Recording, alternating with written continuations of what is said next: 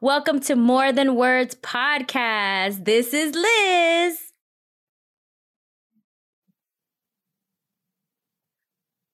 I don't know what's going on, but you froze, I think. And I was like, I guess because you're speaking. Hey, everybody. Welcome to More Than Words.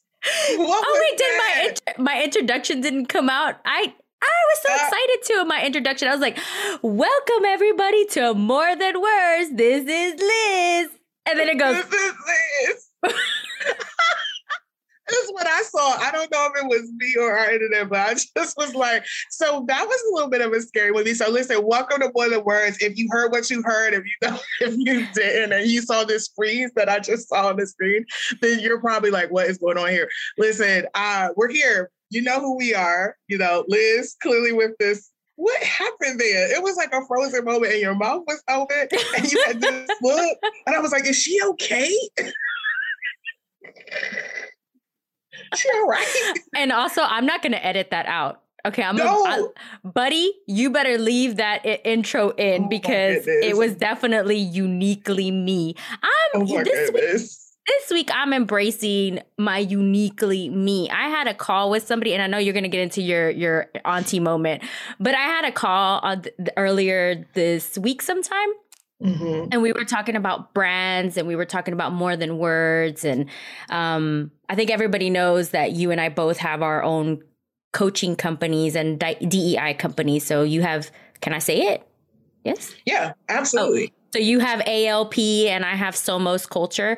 So I was having like a Somos Culture branding conversation. And I said, okay, so first, this is my 5-10-year plan. And they're like, well, what do you ultimately want to do? I said, I don't want to compromise who I am. I have found out who I am and I am uniquely me. And this is who I'm going to be. She was like, I think I scared them a little bit. Wait a minute. Was this a client call, like a prospective call or just the engagement? No, this was an engagement. Someone was helping me on my brand. And so, I would never do that to clients. Oh gosh, no. Oh my God, can you imagine? That'd be terrible. I was like, Liz, where did this come from? Who did you channel? J-Lo? I don't know. I have no idea who I channeled, but definitely I kind of, when you so people who have high anxiety tend to, and they're perfectionists, or as I like to call myself, a recovering perfectionist. Thank you, Brene Brown, for giving me that language. So at night, I stay up and I'm like, let me think about everything that I said and who I said it to and who did I hurt and who did I offend and what wrong things that I said. It's never positive, which is really, it's a terrible state to be. So of course, this week I was like, oh gosh, this fierce, fiery, bossy Latina, I love her, but she comes out in moments that I don't know. Listen, first of all, I don't like this self-talk. We need to have a conversation with whoever that voice is, because all that. First of all, I used to go through that same experience where I was like, let me just, what? Either if I don't get it out in therapy and then my journal entry ain't really good, then we just gonna let that go, because my mind will be like, no, I need to go right all those wrongs, right? I want to have some good karma. Like, I've been working on myself, but my past me be like, I don't care. That happened and I'm moving on. And I'll be like, oh no, let's be better. Let's work on being like, let's be a little bit more. Let's make sure we leave space for forgiveness and patience and all those things. But sometimes I'd be like, and that just happened. And that was the end of that.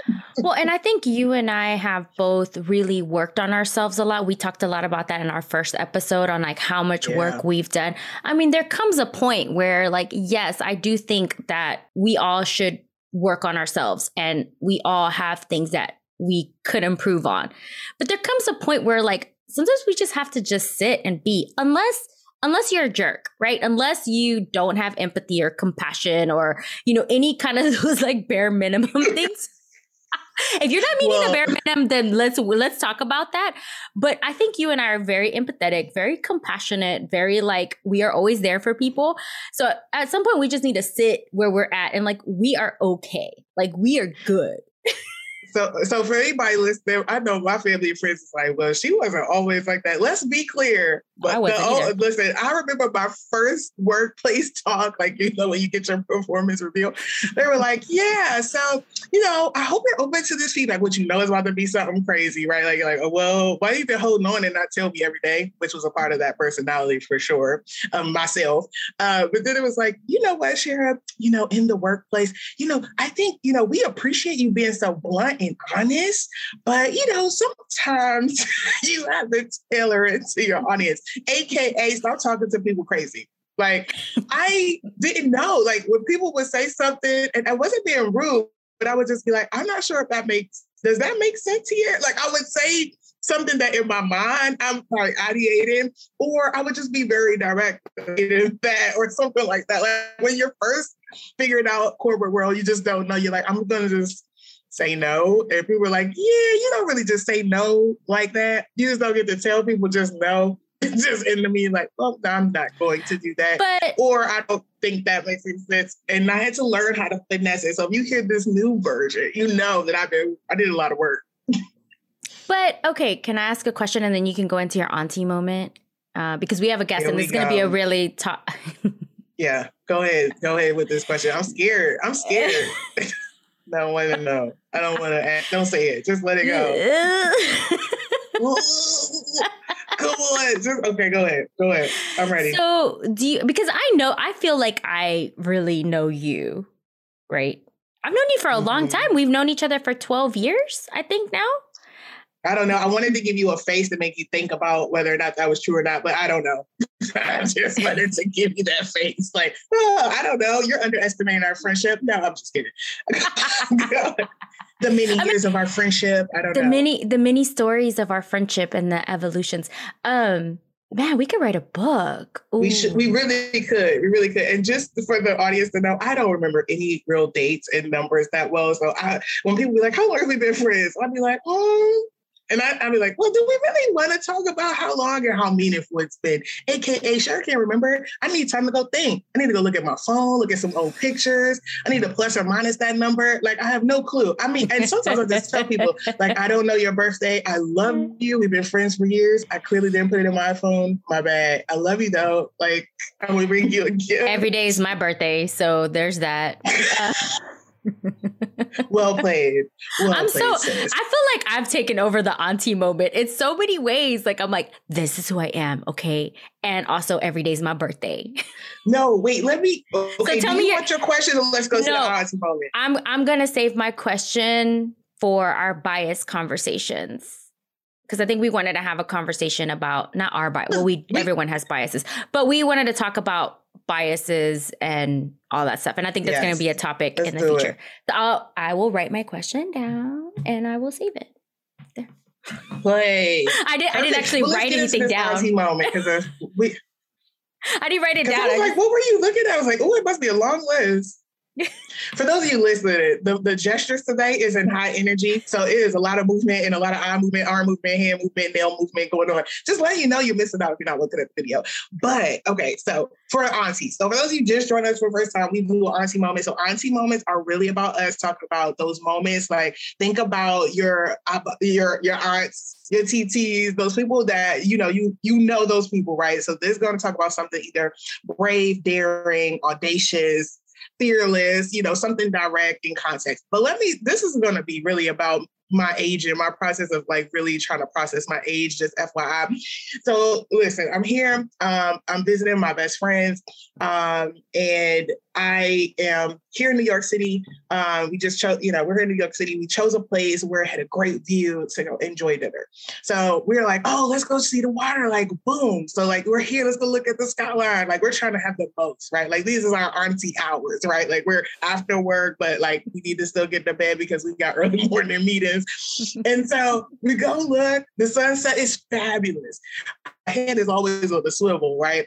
I look over to the right, and there is a couple, literally with a life, like there's a gentleman, and then it's a woman, and they're taking this picture. So she's got the picture up, and this guy has literally what looks like a lightsaber from like Star Wars, like literally as long as the lightsaber, colored, like it's like this bronzy color that he's holding above her phone so that she could get the right lighting for this picture or this background in New York City. So long story short, I'm sitting here like, I have so many questions. Do you see this lifesaver? Girl, it was so long. I was like, how did he bring it here? Like, did you have a Where did it come from? Your pants leg? Does he have a holster? Like a holster? That's what my friend said. Like, you need a holster for something. It was insane. And I said, see, this is how I know I'm getting too old. Because I'm saying, look, yeah, like, why would you carry that all the way here for that one picture? Then I noticed everybody else were like getting their selfies. So I was like, oh, let me do this too. So I'm not saying there's something wrong with it, but I was definitely curious about the level of lighting that's needed for some of these selfies because I'm clearly just been using my regular flash. So this is my brave moment of talking about my age vulnerability here. So please support me and be gentle. So where did the lightsaber come from? And was the lightsaber used as a prop or does it bring him? Like I read this book recently where it's not a resource type book. It's one of those books that like it gets you out of reality. And one of the guys like carried a lightsaber because the force came to him in this. So maybe the force is with him. The force is with him. So first of all, I had all these same questions. I didn't get to the force question because I'm really new to the Star Wars life, but I'm definitely trying to enjoy that journey, right? Because this was like immediately. Literally, where's your light? Where's your light? Where's your light? Literally, I have no light. I'm in a room that just happens to have a lamp on, and it's like sunlight coming through. Like, am I need to be better at this? Like, for real. I just didn't think that people were bringing ring lights with them to get good selfies. It's just something else. I have mine. But although this side's just lit, this side isn't. So I think I need to put it like in the middle somewhere. Anyways, I have done the TikTok reel with which is a song I'm not gonna sing it. It's embarrassing. But like when you put the phone there, you're like, wind's blowing. Because I like to have my J-Lo, Beyonce moments. The fan is a plus. I have a fan in here and I have those moments all the time. Well, I guess it's not our traditional auntie moment because we talk about something more meaningful, but for real, I'm really contemplating right at the point where it's like, do I engage or do I observe? Because really, I kind of secretly did go out and try to find that light in, right? But then only thing I could find was like lifesavers. I'm not gonna lie. I did not find this. I tell you, he could have used it as a sword. That was your auntie moment right there. That you went on Amazon looking for the light, being like, "Is this something that people use?" Okay. I love your auntie moment. I would have all the same questions. I know. I don't see anything wrong with it, but anywho. It's nothing wrong. It's just like, where am I? Please, audience, send me some information.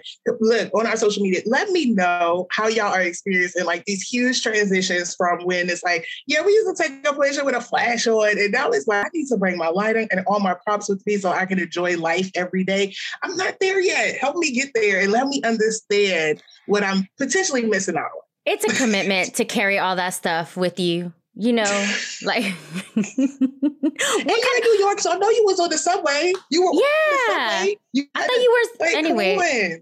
Yeah, that's a commitment. I think that's a commitment. Anyways, so today, thank you for that auntie moment. So today, we'll bring our guest today. Today's topic is talking about generational wealth, financial planning, financial investing. It is something that I've been studying a lot recently, especially as one of my goals is to build generational wealth. And that's a very like coined term. And, I was like, well, how do I do this? Luckily, I know someone who is in financial planning, and his name is Enrique Basañez. And I have known Enrique for a really long time. I'm trying to go back to see how long I've known him. But it was one of those moments where I reached out to Enrique. His wife and I we're almost like cousins, that we consider, they're like cousins, but not family members. This is where like my husband's like, is this a real family member, or is this like a cousin, or is this like a cousin? But he's been part of my life for a long time, and we both have seen our journeys and like kind of how we've grown in life and different things. And one of the things that has always really inspired me of Enrique, and I don't think I've ever told him this, but it's his tenacity and his strength and his hustle.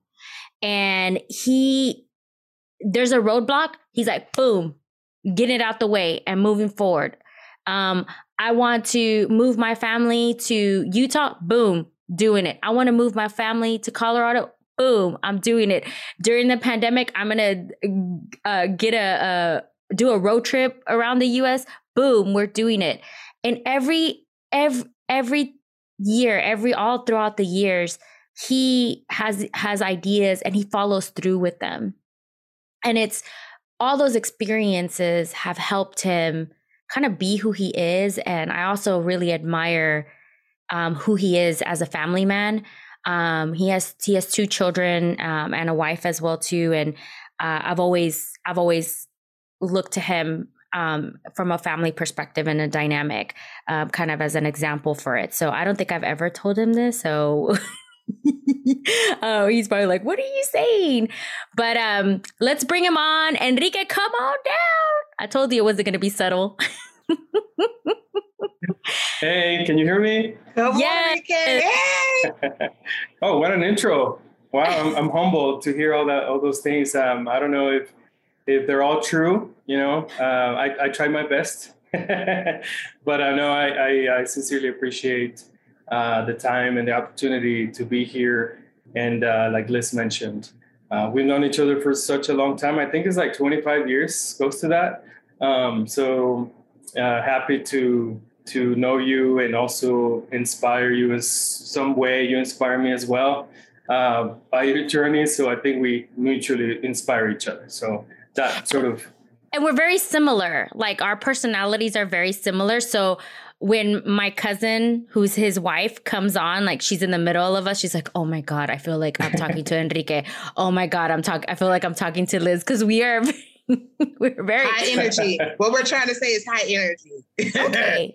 It's a yes. lot of good. I love it. I mean, first of all, I got a chance to meet Enrique, and I was like, okay, I see what Liz saying here. Like, okay, the two of them together. I was like, when y'all finish planning the rest of our lives, just let us know so that we can go ahead and just get in step with whatever you all decide. Because y'all, it's like talking fast. And it's like, yeah, we should, and we this and that. Yeah, that's this. I'm like, okay, well, let me know when you're finished. Just insert me tell me where I need to go, please.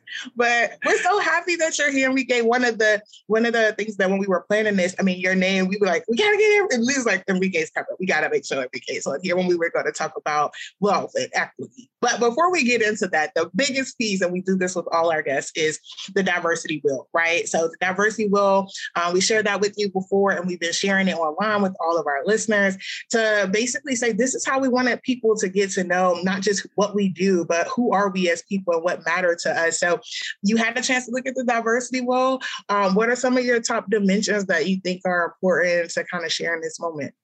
Mine was nationality and ethnicity. So I was born and raised in Mexico, well, until the age of 15.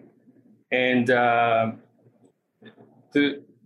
like the people that I look up to, is one of them is my dad. Like he is the hardest worker in the room. We worked together actually at some point in my life. But living in Mexico was sort of a great opportunity for me to grow. There wasn't a lot there wasn't a lot of financial, freedom per se or resources. So, so you had to find creative ways to find money, right? So hard work is one of the things that my dad instilled in me. And I used to wake up at 4 a.m, go work with him, and because he used to drive a bus. So just hard work all the time. That's what I saw. That's how I grew up with. And just being a Mexican, right? You've heard the term Mexican. So I have that can-do attitude. So it's actually paid off for me in opportunities that I've experienced through my journey. So being a Mexican, I always remember like we take a lot of pride in our hard work, whatever that is, that we get our hands on or we're involved in terms of work. I mean, you see the boxers, some of the best boxers in the world are Mexican, right? Because we like to fight, we like to fight for the things that we want. And I think, Liz's point in terms of like, whenever I see a roadblock or a challenge, here's tip number one for all your audience out there is there's only a limited amount of things that need to be done for a specific activity or specific challenge. And as soon as you figure that out, it's over, right? You can do it. So whether it's moving to another country, whether it's moving to Utah, whether it's moving to Colorado, whatever it is, there's only a limited amount of things you have to do, or even, this podcast. And so once you figure that out, then you can accomplish it. Something in my spirit, Enrique wants to be competitive about that boxing piece, but I'm gonna let it go. Something in my spirit. I don't know. I felt like I needed to go. I just needed to say it out loud, but I don't know. But I'm gonna let it go. But I'm so glad that I couldn't help it. Something in my spirit, but I don't want to derail this podcast here. But I'll be honest with you. I'm so happy. When I couldn't stop smiling for those of you on the podcast, but it was something so refreshing, right? Like we don't spend enough time just talking about, our origin story. Like what is those things that really just kind of is at the core of who we are that we carry every day and where it came from. So, I was just smiling about, you being 15 and working with your dad or getting up early in the morning. I'm like, nostalgia kind of kicks in because we don't spend a lot of time in that place. And that's why I love the diversity bill, right? It's just that chance to just step back and say, who am I, right? Like at the basic, when all this other stuff is cleared out. So, I mean, man, okay, I'll let Liz to ask her question because I know she was about to, but I was just like, I want to call my family right now. Yeah. And you know what? Something that like we're trending that we're seeing. So two things that came up for me when you were talking about your dimensions is our parents or grandparents or aunties, like people who have influenced us is something that is like, it's part of our core, and it's something like it's part of your story. It's definitely part of mine. I talk about Mama D all the time, which we are going to have her on here as well, too, because she's my mom and, she's my strength and the reason why I am who I am. And the other thing, too, is like the whole like the can-do attitude, which I'm trying to kind of find a balance between that. I can work 24 hours a day, 7 days a week to where like I get constant reminders from Shara saying, hey, have you taken time off for yourself? Like, which is funny because I do that for other people, but I don't do that for myself. And, we have a whole self-care episode too. But yes, those two things, because you just give me work and I can work all the way through it. Like I'll be so sleepy and I'll still be working. But no, that's true. Yeah, that is definitely something I struggle with. So if you were to ask me, so what are some of your weaknesses? How you interview people, it's like, well, I like to work a lot. I actually like to enjoy working. Now, here's the thing. If you enjoy what you do, you don't mind putting in the hours. But if you hate your job, even 2 hours doing that are going to be miserable. So it just happens. In my case, I found what I wanted to do for the rest of my life. And, if I spend 14 hours, 15 hours a day, it's all for the, it's enjoyment, really. Happiness brings me a lot of happiness helping people. So Enrique, you told us a little bit about the dimensions that make up you and who you are. What are some of the stereotypes that you have faced either in the workplace or in your personal life? And how has that impacted you and how you show up? Yeah. And so working in different institutions, global banks, you see the stereotyping of like, minorities are typically in the back office. They're not in the front office when it comes to corporate. So that's one of the things that when I jumped into that space, I quickly noticed, different reasons why that happens. but it's one of the things that I always sort of push through in terms of, hey, we can do any type of role that we want to do. If that's something you want to do, like jumping from back office to front office, absolutely doable.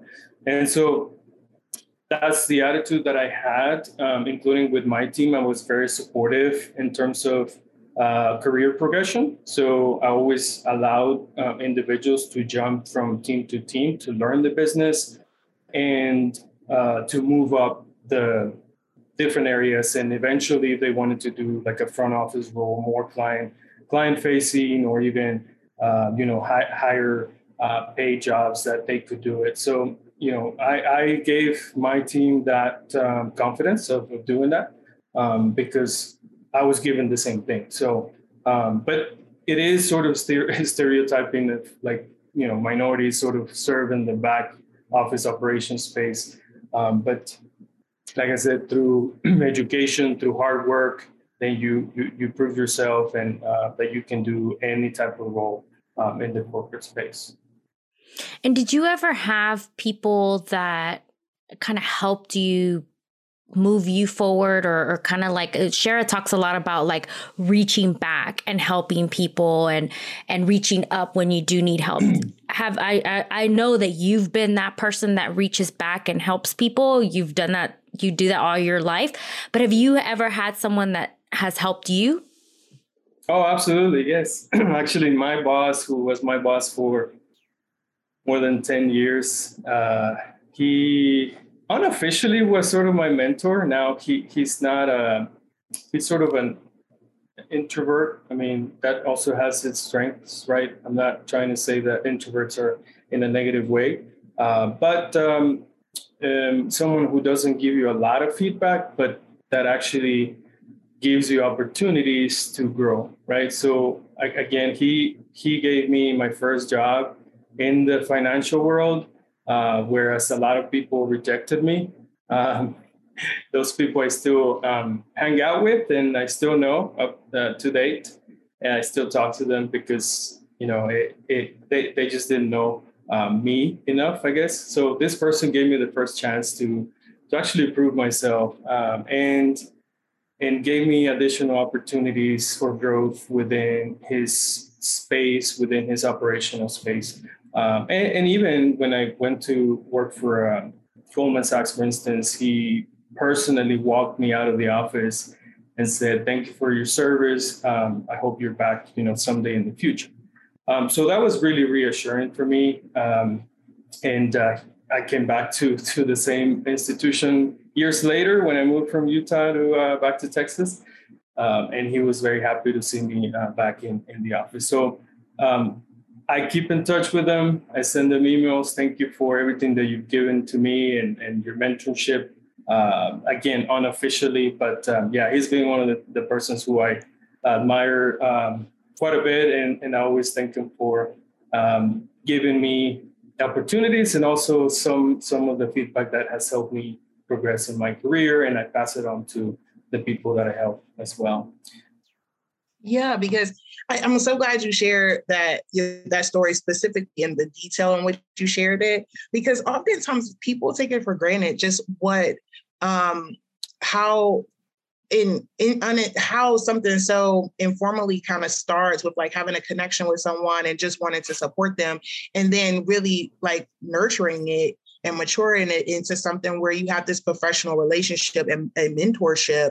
And then it can progress into advocacy and sponsorship. Oftentimes people just always want to jump to like, I want to be a mentor, I want to be a sponsor. But sometimes it's just those basic things. Like I gave a person a chance and I just followed up with them. Just kind of sometimes those differences, how important those differences can even show up in these types of relationships when you build a relationship professionally or you get a sponsor. Like how that balance is, because we all kind of gravitate naturally, let's talk about bias. Like we all kind of have similarity bias where we like, let's be in a comfortable place with people just like me, right? So I can just feel, in my space. Like let's all have big ideas and a blast, right? But that's not where everybody thrives. So thank you for sharing that. Well, I can't wait, Enrique. So this is one of those topics that, we talk about money. And I can't wait to talk about wealth and finances. So one thing I'll say is, it took me a long time. Like growing up, we always had a budget. Like my family always talked about a budget. If you hear banging in the background, I can't control that. I'm in the city. But one of the things that did happen was like we talked about budgeting, right, and saving. Right. But we didn't always talk about, or maybe they didn't always even know what to do once you had those little nest eggs, or you had to plan for something that wasn't just in your front of you, right? Like the next big thing, the baby, the school, the house need to be repaired, but like life, right? So when I got older, someone said, you're in a corporate world, you need to get a financial planner. And I was like, what? Like, somebody would share what I make with somebody? What is this person? Like, ugh. And then the first meeting I go to, I'm like, oh my gosh, like, you want all this information? I don't know you. And I'm not telling you my information. But over time, I got mature in that journey, just to let you know, Enrique, I got mature enough to understand what I need to do. But I do want to, let's start with the basics, at least for the audience. What is financial planning and what is financial investing? Yeah, no, absolutely. I think you touched on a couple of key points there, what we call foundational items. So definitely a budget is crucial for family finances, businesses too, right? Nonprofits, a city. The United States as a whole country, right? They have a budget. You talk, financial budget, and you hear politicians talk about that. It is a crucial key component of finances in people's lives. So you hit one there, right? And then savings, right? So we are I think as a society, we are, pretty comfortable with the concept of savings. But what we don't know about is like, what do I do with those savings, right? So I cannot put it under my mattress, right? Because that's I actually have some clients that do have money under their mattress. I used to. I don't trust. Me too. I ain't gonna lie. Yeah. My socks. So I will touch on that at a later point in terms of trusting the system or not trusting the system. But financial planning is really, in simple terms. So with my clients, I look at their values, right? So we go a little bit deeper, not just goals, but actually values. What do you value the most in your life? What do you want for your family? What do you want to leave behind? Do you want to leave legacy? Do you want to accumulate wealth to leave the legacy so that your kids start in a better place in that race that we all run? So those are some of the questions that I asked my clients in terms of financial planning, but it essentially is, we look at the current situation financially, and then we map out future financial requirements for people and family, right? And then we make provisions to fill in the gaps. So current situation, what do you want to do in life? What are some of the goals that you want to hit? And then we help you put a plan together to make sure that you hit those goals, whether it's to accumulate wealth, retire with enough money so you don't run out, send your kids to college, right? Protect your income, different aspects of the financial plan. But it all has to line up and tie back to your values, because otherwise, why are you accumulating wealth for, right? I love that, Enrique, because I don't know if you know this from our, Shara and I, when we coach people, we're both coaches, we do a whole value system, and we each have our own values. We have our values for our podcast, as well as what are the boundaries that we have. So the fact that you bring it back to values, I feel like I was getting a little bit of an advice right now for podcast free. But right. But it's I hadn't thought about that. What are you doing this for? Who are you doing this for? And also legacy. For me, legacy is very, very important. I do the things that I do for my children because I want a better world for them. And legacy is something that's very, very important to me. So I love that you bring the value side of it. Absolutely. How did you get here? How did you decide that this is what I'm going to do? Because I'm sorry, just because like, I know that like you wanted to be a pilot, and I'm probably sharing too much, but like you had all this, but I'm curious to know, like, how did you end up here? Like, why was this important for you? Yeah, I have many aspirations and many things I've done in my life. And they all kind of tie in together, and I'll explain why. So how did I get here? 2009, that's when I first started looking into financial advising. I used to support financial advisors back then, 2009, 2010. So it's been about 11, 12 years in the making. I don't mind for something to sort of brew over 10 years. I'm patient, but also impatient in terms of like execution. But it's something that I always wanted to do, to help people with their finances.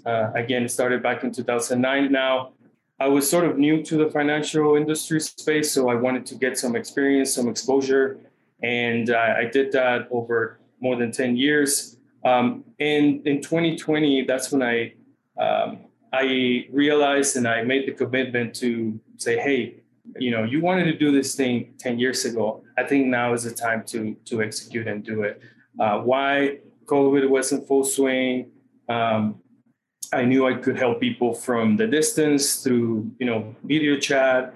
I knew I wanted to travel, but more importantly, I wanted to help people. So through 2018, 2017, I actually went through a phase of my life when I started questioning everything, questioning myself in terms of like, what do I want to do? How do I want to show up to people? What is the most important thing for me? What are my priorities? How does the family fit into place?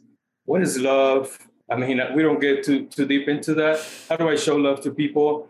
So a bunch of questions that were sort of default, that we had default answers usually, right? So I started sort of stripping away and be like, okay, what is the root of why am I here? And I just, through that journey, found out that helping people gives me the greatest satisfaction.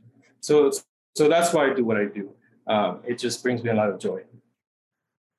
Yeah, when I hear so first of all, Liz put you on the spot talking about you want to be a pilot. I just want to call her out for that. Like, you wrong for that, sis. Like, why you got his business out here in these streets? He came here and talk about, well, you just don't be putting people's business out there like that. I was just trying to share how you don't have to stick to your narrative that you've been told to stick to, that you could do whatever you want to do, right? It's just a matter of what are you capable of?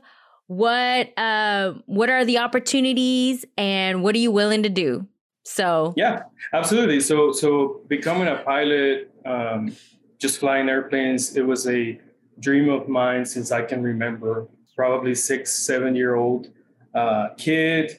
We used to live right next to a military base, and there were helicopters coming in and out constantly. And I used to get on top of my roof and just see them take off. And always wanted to do that as a kid. And finally, I got to fly airplanes by myself, and even including like co-ownership of a plane. So something I wanted to do. But again, I can relate to pilots. I have some clients who are pilots, and so I can relate to them. I know what their goals are and how they think. Same thing with the RV, right? That I drove around the United States for 6 months.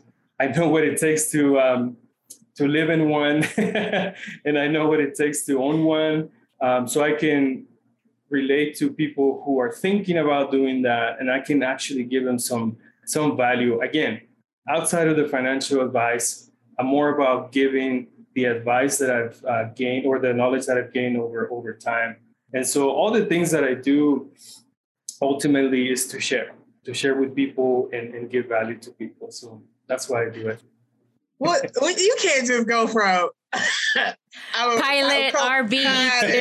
I want to give the world my gifts. I mean, we skipped that should be a quote. Steps. That's going to be a hashtag.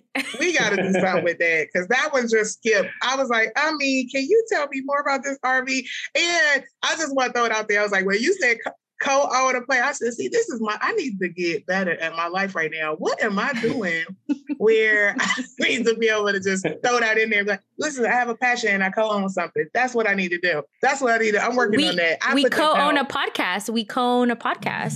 I mean, it's not a plane. It's very exciting. That's a great accomplishment. Absolutely. Yeah. I mean, I see how you guys, I saw you guys at the party, and I mean, I'm so proud of both of you. How you express yourselves, how you conduct this podcast, and also how you show up to people there. And I saw it in person. So very happy to be here again and get to know you guys. I've known this for a long time. Oh, sweet. He's trying to deflect. Don't deflect, Enrique, because we was talking about you and all this wealthy coins and visions and values we was talking about.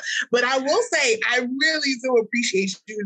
So that whole piece, I'm with Liz. Like when we talk about values and legacy and like I think the best story here is like, we always talk about planning for the future. Like when you're going through this process, you're thinking about what you want to leave behind or how you want to build your wealth while you're living. Like today, I mean, I think it's important to start with those things, which are like, okay, what are my values? What's important to me? And then who am I serving? Like what roles am I having that's important to me to like leave something, either create something now or leave something in once I'm not here, right? That generational wealth, which we'll get to. But it's like, just putting it all together, right? Like we spend so much time about when we talk about finance, it's like the money part of it, but it is really about the living, right? Like who am I? And want to get the most out of my experience and the things that I'm dreaming about. I love the fact that we were talking about dreaming. Like what did I dream of? Like those types of things. We don't spend a lot of time talking about it. It's so tactical. It's like, what is due? Like what I gotta pay for, what's coming up. Like it's so tactical. So I'm loving this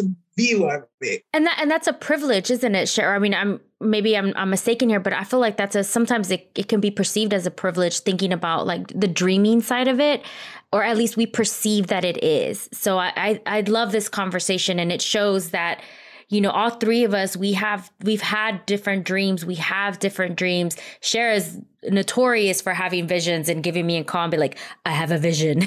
And then this is what happens. So it is beautiful.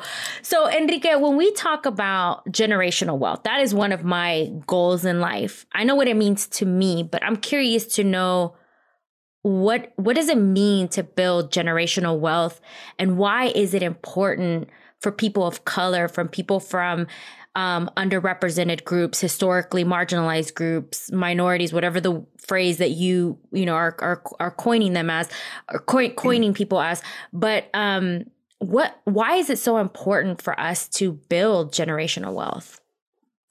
Yeah, no, it's a very important. I would say if we want change in the future, right, I got to start with us, right? How do we think about our finances? What does money represent to us? I view it as a tool and not an end goal. So it should be a tool, like to your point, to leave a legacy to your kids so they start better off when they become adults. And the same thing will trickle down, hopefully, to the next generation, your grandkids. So wealthy people have resources available to them so that their kids can have options. And so when you don't have wealth in the family, well, those options are zero or very few. So what I mean by that is that if you don't leave, some asset or some money behind, right, for your kid, well, that kid is going to struggle through life, has to work and potentially fund his own education or work to fund his own business. Now, a lot of wealthy people, they have money and they also have businesses potentially. So, and they leave that business to the next generation and the next generation. And again, it gives you a better head start when you have those resources available for your kids and your grandkids to continue that trend of continue to generate wealth through the different generations. So how do you get there? Well, again, going back to Cher's point in terms of like saving money, so not spending recklessly, right? So Warren Buffett, he's brilliant in terms of he started investing when he was 8 years old. And he's a billionaire. He's great. I was hoping I could meet him actually in Omaha when I went on a trip last month. But unfortunately, I ran out of time. But he's someone who I look up to. So he says, if you buy things that you do not need, soon you will have to sell things that you need. Uh-oh. Right? So it's just to show you that sometimes we live like beyond our means. And so honestly, one of the things that I tell my clients is like, let's start with ground zero, or sometimes we start from negative in terms of a lot of people have debt. And we have to, come up with strategies on how to eliminate debt, and then start with a budget. And then, what is this budget going to do for us? And so it has to fund some of the things that we need to start building that wealth. So the importance here, I want to point that out because I want to highlight that if we don't think about generational wealth, the people that I help with, sometimes they're in negatives, or they're actually starting from negative than even from zero. And so how do you get there? You acquire assets, you invest the cash that you have, right, in different vehicles. You again live under a budget. And so again, I wanna recommend to people to read the Millionaire Next Door book, because that's an eye opener in terms of like, what do wealthy people do? What do they think about money? Where do they live? What do they drive? How do they dress? Do they buy a car just to show it off for people that they don't even like, right? Or do they save their money for the future and to leave a legacy? And building wealth over time for minorities, including business owners, is really important to start having a voice in society to say, hey, I also have money. Hey, I also have assets. And they can have a seat on the table in terms of making decisions for the community, for the country, for the world. So that's why it's important to tackle that topic early on. Yeah, I'm so glad that Liz mentioned, just in general, just a reminder about the privilege that we do have by having this conversation and feeling that we have the options and the resources to kind of do some of these things that you're suggesting, right? Like to have these conversations. But it took me back when I barely could save $20 because my whole check was just for living, right? Like I needed to survive. And I also started to be reminiscent of how intentional my family had to be. I didn't have anybody to go talk to about this particular conversation because this is not the place in which people were using financial planners at the time. And so I didn't have a place to go to have it. But it still caused me a little bit of anxiety and fear right now, just thinking about how much I could, like, what would I have to sacrifice, or what would I have to do, or to put up about enough money or to make something like this happen. And then I funneled that down to my age when I was like, I couldn't put $20 away because I was check to check. And, I had overspent, right? Had a great weekend once I started making money. And I was like, ooh, let me look at this overdraft. Oh no, what did I do wrong? And I mean, all of those emotions are coming up. And that was my hesitation. So my question really is like, what stops our communities from investing in financial planning? Because right now I feel the fear coming up, right? And I feel like, what do I have to let go? Like I'm feeling all these emotions, and I know that you probably experienced this with other clients. Oh yeah, absolutely. And so thanks for sharing that. I think we can all relate to that at some point in our lives where, we had to scramble just to find some dollars to buy food, to put gas in the car. Put gas in the car and then make a decision. I can tell you, from my personal story, I used to work with my mom. I mean, I did a lot of things. I sold candy when I was a kid. I helped my dad. I helped my mom with Avon products, setting up and stuff like that. I sold vegetables and fruits, and I just had to find resources. I tell my kid he's into video games, and I used to charge other kids to past certain phase that was difficult. And so I used to charge them a fee. And then I just hang out at the video, at the arcade, local arcade, and spend the whole day just waiting for the opportunity for someone to say, can you pass this stage for me? And I'll be like, yep, all right, it's going to be whatever, 5 pesos or whatever that was. Wow. And make some money that way.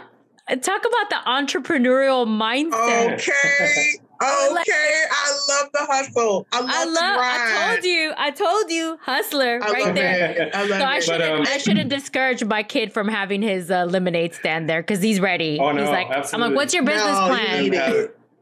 I keep telling her to let him have the lemonade stand. Like, come on, I need some power here, Enrique, because I keep saying, let him do it. You need to have this entrepreneurial spirit. Oh, yeah, absolutely. Here's what I'm going to say about leaving a legacy, right? So it's great. We want to leave a legacy. We want to have, assets. We want to leave cash behind. We want to leave some investments, death benefits and things like that for them to start at a better spot in the race, right?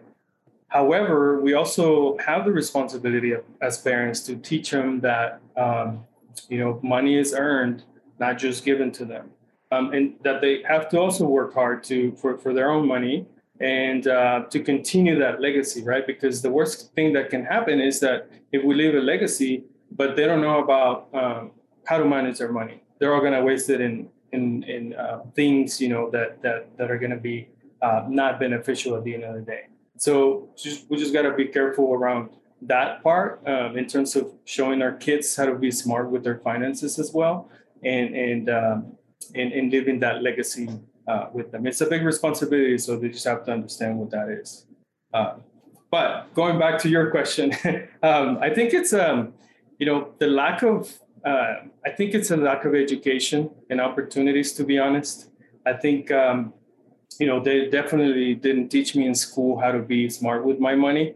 I mean, there were some economic, classes, but, they try to explain the stock markets and stuff like that. And it was pretty complicated. I mean, the complexity of it also didn't make it easy for us, right? I think we just want to get through school and be done with it. However, I think the educational system needs to do better in terms of managing money. What's savings, how much should you save, what's investing, like what are some of the opportunities to start early on and have that, those resources and those tools available. I am actually going to do a college planning workshop in next month in Texas. And so I'm going to teach some of these things to the parents and also to the kids so they can start planning for college. But at the same time, I'm going to snuck in some nuggets there to prepare financially. And so, again, bringing the education to the community is one of the things that I'm most passionate about. And so, but I would say just lack of education and opportunity. And if the parents didn't have that, what are they going to pass on to the kids? And if the kids don't hear it in school, well, then we have no one really to rely on to give us that education. That's why I do what I do, family per family. Do that education, which is the number one priority for me. Trust in the financial markets, I would say, because I think is generated from the lack of education and understanding of the complexity. And so I always try to break it down to my clients, like all this jargon, let's put it aside. This is what you need to know. And just kind of make it very simple for them. So using like more accessible language, more inclusive language, because so one of the articles, and I think I shared it with Sharon and you, Enrique, that really prompted me from this conversation, because I've been trying to figure out like, okay, why don't I know these things? Like I've been working in corporate America for a long time. Like I feel like I'm so behind in this generational wealth personally.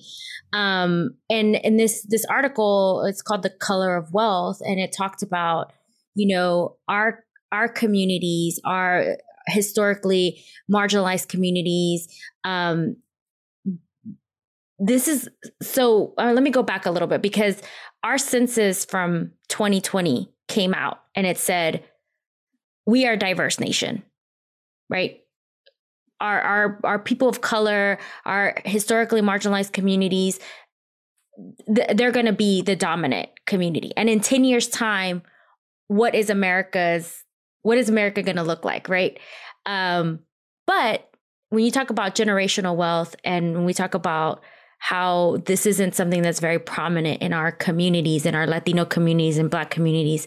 I can only speak to the Latin community, but this article talked about that one in four Black Americans live in economically disadvantaged neighborhoods. 1 in 6 Latinos live in high poverty neighborhoods compared to the 1 in 13 white Americans. So when you think about building generational wealth and you think about people being kind of in these high poverty communities and not having the resources available to them, how then do we build wealth? How do we get started, and do we have an opportunity in the next 10 years to change that narrative? Yeah, no, and that's a good point, right? But I think, and I do recognize that equity gap in these communities that you're mentioning. It starts with us, right? It starts with us in terms of educating those communities. Financial education is key, because if they don't know any better, right, they'll continue to do the same thing over and over and over. Again, it's a cycle that if it's not broken, it will repeat itself. And now, because as you mentioned, the 2020 census, minorities are becoming more abundant and sort of taking over the U.S. Well, that's fine, but now we have to be even more intentional in terms of financial education and getting our things in order in our communities, in our families. And it really starts with us, meaning in our own family, educating our kids and making sure that we pass on the little that we know in terms of finances. I mean, the other thing is, like, Google is accessible to everybody nowadays. It was an issue like many years ago where if you didn't know, well, you were out of luck. But now there's so many resources, so much information out there that's readily accessible for people to tap into, right? And again, if there's the workshop that I'm going to have next month, to tap into those resources as well from a community perspective, do more of that. And for us who have more knowledge about the topic, to engage with nonprofit organizations, to spread the word, right? Now, the other thing about this is that we have to be, again, responsible with our finances. We have to have a budget. We have to show people that if we want to achieve things in life, we want to change the needle or move the needle in the right direction and make progress, right? That we have to make some sacrifices. Back to Shara's point, in terms of sacrificing something for the better and for the future. Well, that has to resonate with people in those communities as well. So they want to have they need to want the change, essentially, including with some of my clients when I work with them. Is it how bad do you want this, or how bad do you want to achieve these goals, right? And sometimes people are not ready, and sometimes people don't want to. Sometimes people are scared and they're afraid. But it starts with us really to start moving that needle and become more aware of the financial education that we all need, essentially. So more community service programs from the government, right, from local, state, and the U.S. government to bring that education to those communities. Now, why there isn't enough resources? Well, that's another topic, but they're limited. Essentially, you have to really look, or have people like us give those workshops to those communities. So. Yeah, and I'm so glad that you mentioned this, because one of the things that I think oftentimes, like you talked about, oftentimes the word of mouth, sharing information through families and communities, I definitely learned a lot. I remember my uncle set me aside when I went to college and gave me a book. He was like, I had to like spend, and he's an accountant. Like, I mean, he has an accounting background, probably in finance background, but he was just like, I had to spend some time thinking about how I was going to make this book work. He was like, it wasn't the complexity of the book. He was like, how do I make this book work for me? Right. Because I can't really use every aspect of the pieces right now, maybe in my life, but going back to the planning piece of like finances, like we really don't spend a lot of word on the planning part. It's like always so immediate. Like what I need to do right now, but also what do I want to do and what I need to do and what's those triggers as I go through life or my income increase or the location I change or my age has changed or, you know, I have a child or I have to care for a loved one as a caregiver role. Like, what are those things that are like now are the triggers that I need to go back to some of those places, whether it's Google or a book or my benefits department or whatever the case may be, or my friend group and ask questions or Facebook group and say, you know, something has changed here or a signal has changed here and I need to be thinking of things differently. Because when he told me that, he was like, he's like, this stuff will start to make sense in certain parts of your life. And you just need to keep going back to this book. And I'm not going to lie. Like at first I was like, yeah, thanks. I appreciate you. I hope you put $20 in here. Cause once again, I was broke at the time. But then it was like, he was right. He was like, okay, so when I got my first job, it's like that 401k match. It's like 401k. I don't want to give y'all this money to match what? Bro, that's a lot of money. But then it's like, okay, you're crazy if you don't. That's free money. Then it's like, oh, I should be thinking about, you know, putting, you know, 30 to 40% away for savings so that I can pay off these loans or do these types of things or, you know, be able to have a great trip versus like just spending it all like, okay, I'm going on a trip, girl, and I'll figure it out when I get back, right? Trying to float a bill or something, right? Like it was just those little things. He was right. It's like a manual. It's not you got to do all these things right now. But I love the fact that you said, Google it, get some resources, use your network. Because honestly, I until I gotten older, more confident, I didn't even know we were supposed to talk about money. Like I thought it was like a secret. Like when I heard my grandparents and my mom and them, they kept that stuff so tight. Like until I went to college, I did not know how much money my mom made, like by hour or by salary. Like I had no context. Oh yeah, it's definitely something that even our culture and Latino community, we don't share. Actually, we we don't talk about work that much. We don't talk about aspirations or what we want to do. We don't talk about how much, definitely not how much money we make.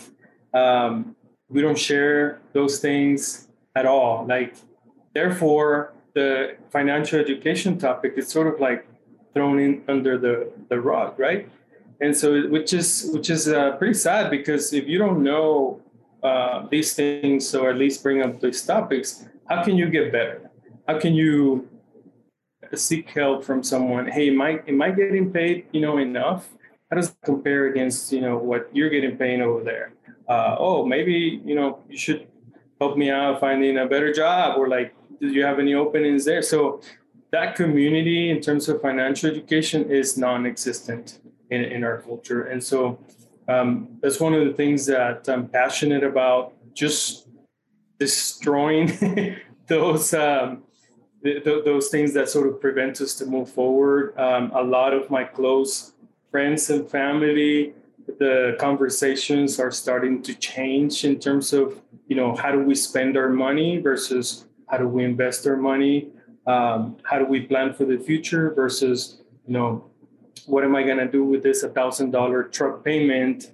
And so sometimes we return that truck because it's in the best interest of that family, because they want to achieve other goals, because they have different values, because they want to fund a business, right? But there's something that's holding us back to achieve those things. And sometimes, a lot of the times, is debt that we don't need via whatever that is. Now, there is some good debt, like, mortgage loans and stuff like that, because you have some collateral. But in general terms, there is some things that hold us back. But it's definitely something nobody wants to talk about. And so sort of changing that mindset, slowly but gradually, that's another, way we can actually change our culture.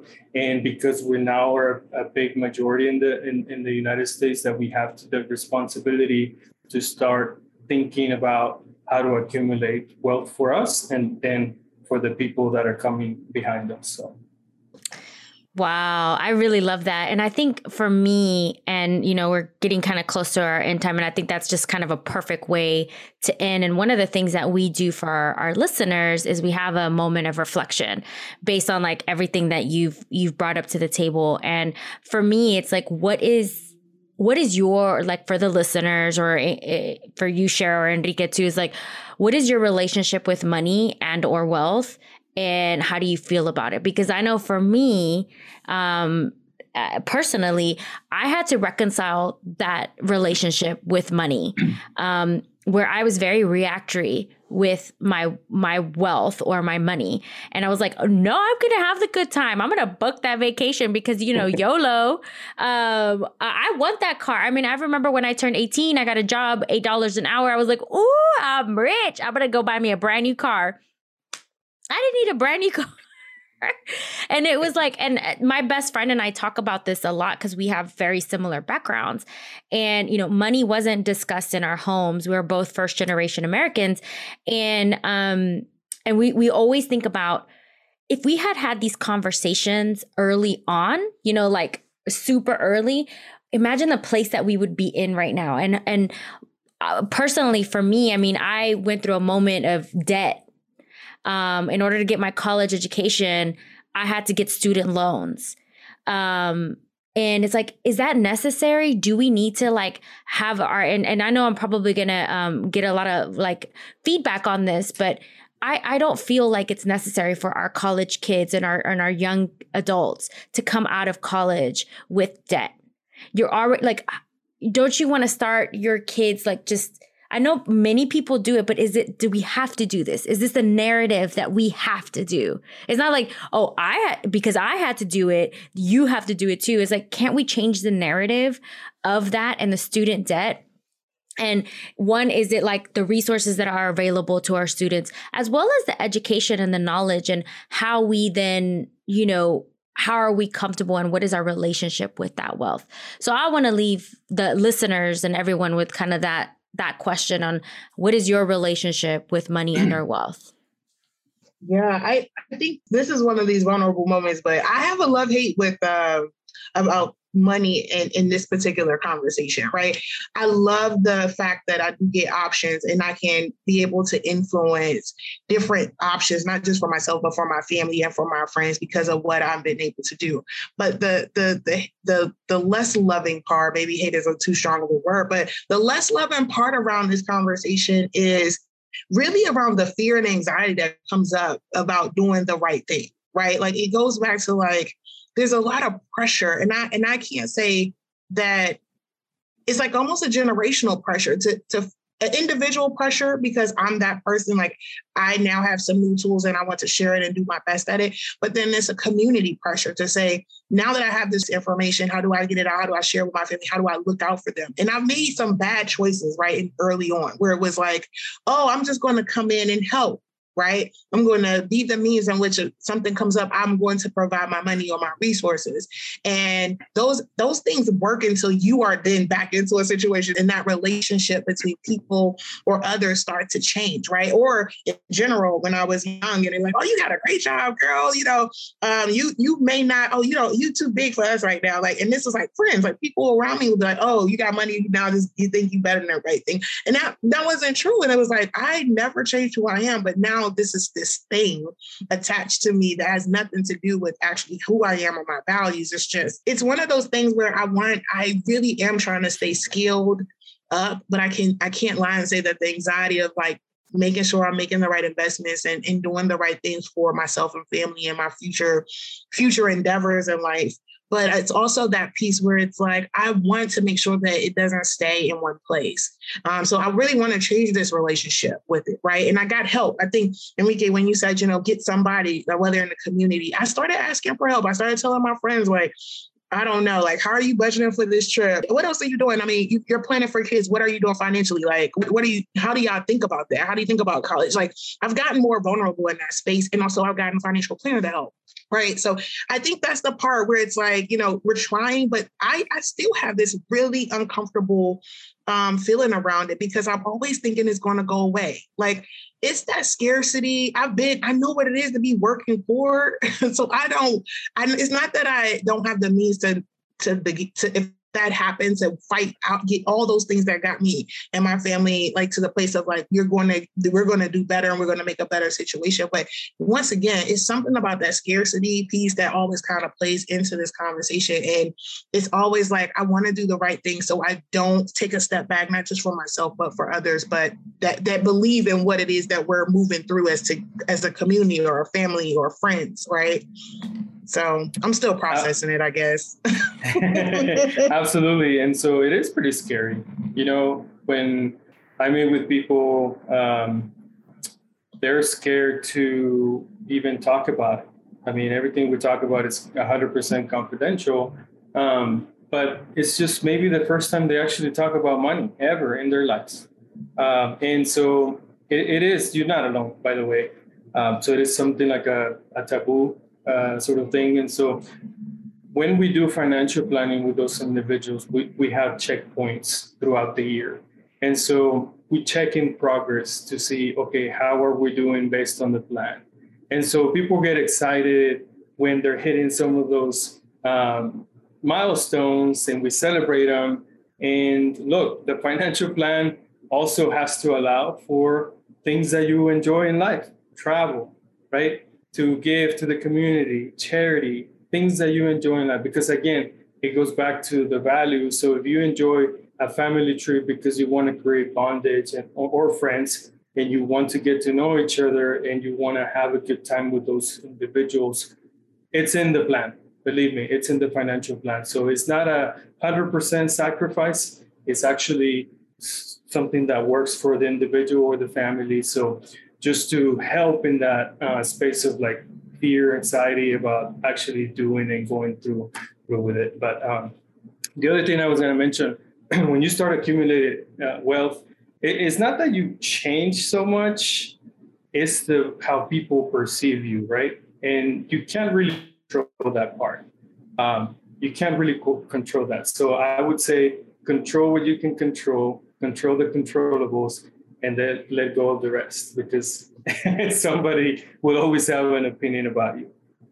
Yeah. And I have one question just for the group. And I know that we're at time, we're getting close to time, but how do you all address the conversation about the will? Like, we build all this wealth, we got all this stuff, this money in the pockets, right? Like, we're going to talk aspirationally. Well, how do y'all have this conversation? I'll be honest with you. Like, I feel more comfortable having a conversation with other people, but when it got to me doing my will, I was like, "Ooh!" I mean, I'm talking about my eyebrows is hot, but I was like, "Ooh!" I was walking around like drinking water. Am I healthy? Like, it went through this whole mental like, "Oh, these are my last days," right? Like, I went through this weird thing, and then when I sat down to do it, which it wasn't that hard, right, in those types of things, but I actually I got really emotional about it because I felt like, to your point about celebrating where you are, it was like, oh my gosh, I have some things that I did do that was good decisions that now I do get to create something that allows my family and those in it. Because I ain't telling y'all who it is, by the way, all y'all family friends listening out there. I'm living this full life. FYI, I'm living all this full life. But those types of things, when I finished it, I actually cried because I was like, I'm leaving something. Like, I have something that. And weren't you so proud of yourself? And were you? Yes. Yeah. So like, Cher, I'm sorry, I didn't mean to interrupt you, but I had a very similar thing. And my husband and my best friend are both like, we keep our accountability. And to your point, like, I started reaching out to people and, like being comfortable with sharing that vulnerability with other people. And then they both, my best friend and my husband, they both kind of every week send me little reminders and like, like, this is our total wealth. And when we did the will too, like when we had that, we had to do it because we have kids. And so we put kind of our estate planning together, and I was like, And I'm all like, okay, let me plan and then I started thinking about Enrique and like what he's told me. And I'm like, no, I got to keep it there because I'm building generational wealth. But it was like, it's like that kind of reminder when you see it holistically. And to Enrique's point, like you control what you can control and think about for you and what you want to do and not the outwardly, right? Because we tend to, as a society, we tend to worry about other people's perceptions and we look outwardly a lot. And it's like, no, let's look inwardly and let's figure out why this is preventing us individually from moving forward. And like, again, looking at our relationship with money and thinking about like, what do we want that to look like? How do we want that to look like? And I love, Enrique, your kind of tie into the values of it and saying it's okay. Like travel is something really important to my family and I. So we just accommodate our budgets to allow for our travel. We're huge Disney lovers, and it's not cheap to go to Disney. So, but that is something really important for us to do. And, you know, for a while, I felt really guilty. I felt really guilty for traveling, for taking our kids to Disney when they were very little. We go to Disney without our kids too, y'all. That's okay. But I felt guilty. It's like, no, I'm accommodating my budget for this. What I'm worried about, what's holding me back, is other people's perception of what I'm doing with my money. And when as soon as I got away from that, like it just kind of like all went okay. Absolutely. And thanks for sharing that, because that's a vulnerable part of us, right? Thinking that we're doing something wrong because we're enjoying ourselves and with the money that we make. And again, there's flexibility and it has to be flexibility in your financial plan to allow for those things that make you ultimately happy and circle back to your values, right? Like I said in the beginning, money, I see it as a tool and not a goal. So money should allow you to get from point A to B. So what is that? Point A, where you are, point B, where you want to be. So if you want to build stronger relationship with your spouse, absolutely take that Napa Valley trip, take that, trip to the Key West, or because that will create something that is intangible, but it's very important for you and your husband or your friend or whatever, whoever's in your life that's really important to you. So it is a tool to allow you to do those things. Where it becomes a problem, I think, is when you spend a lot of money in one area and you're neglecting other areas that are really important and crucial, wealth accumulation, for instance, or sending your kids to college or paying for that wedding. And so, like I said, we allocate your income, your assets to hit all of your goals, not just one or two. And so, again, through money, which is a tool, and again, is not a goal. So, And how about wills? Like, how do you have the conversation, in at least in your space? The will. Yeah. Yeah. So wills and trusts, pretty important to put in place, because you want, again, going back to the control bit, you want to be able to control leaving something behind to your kids, to somebody that you love, whether it's another family member or friend. Those are important things that we put in place as well for clients. We do estate planning as well, and we don't necessarily write the trust, but we connect them with lawyers that can. But it is absolutely a key point or a key ingredient into the financial planning, leaving that legacy behind, making sure that we do it in the proper ways. So definitely something that we recommend, and I even have it with my family. So. And I think, Shara, to your point, I think when you don't have those things in place, like for leaving your family behind, like once you pass on, like it is a headache. I had that experience when my father passed away, and there was no estate planning, there was no will, there was no contingencies to even be able to bury him. And so we had to pull money out of our savings account to be able to do that. And so that was something that was so traumatic for us and our family. And I wouldn't wish that upon anybody. So as soon as I had kids, I was like, this is it. We're doing an estate planning. Right. And the other thing is, like, via trust, like you can bypass the probate process, which is like getting into the courts and then having fights like who owns what. So you alleviate all of that just for, planning ahead of time. I mean, unfortunately, something that's going to happen either way, why not prepare for it? Yeah. Well, Enrique, I mean, I know we took up a lot of your time. This is a good, I think we could keep going, really. Like, there's so much. I mean, I got questions galore. Absolutely. I know, we got to let them go. We can ask all we can ask. I'm telling you, I was just about to well, let me go and get my notebook because we about to work. Okay. Enrique, we really appreciate you coming on here and trusting us with your story and trusting us with this process. We really appreciate it. For our listeners, we are on Instagram. Follow us at More Than Words Podcast. We have our webpage too. morethanwordspodcast.com. We have a Facebook page. We also have a Facebook group, which there's exclusive content and other events and things for the group in particular. And we'll post this episode on everywhere you can find podcasts, Apple Podcasts, Spotify, and we're looking at other platforms too. Don't worry, we're getting there. We're getting there, Android users. We're getting there. But thank you so much, Enrique, again for this conversation. I think it's so critical, and it's such an important time to be talking about money and what our relationship looks like for that. Absolutely, my pleasure.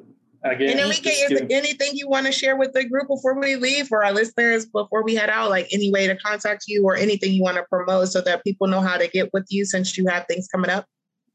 Sure, read the book. Read the book of The Millionaire Next Door as a starting point, just to see what wealth looks like and wealthy people. What do they do? Where do they hang out?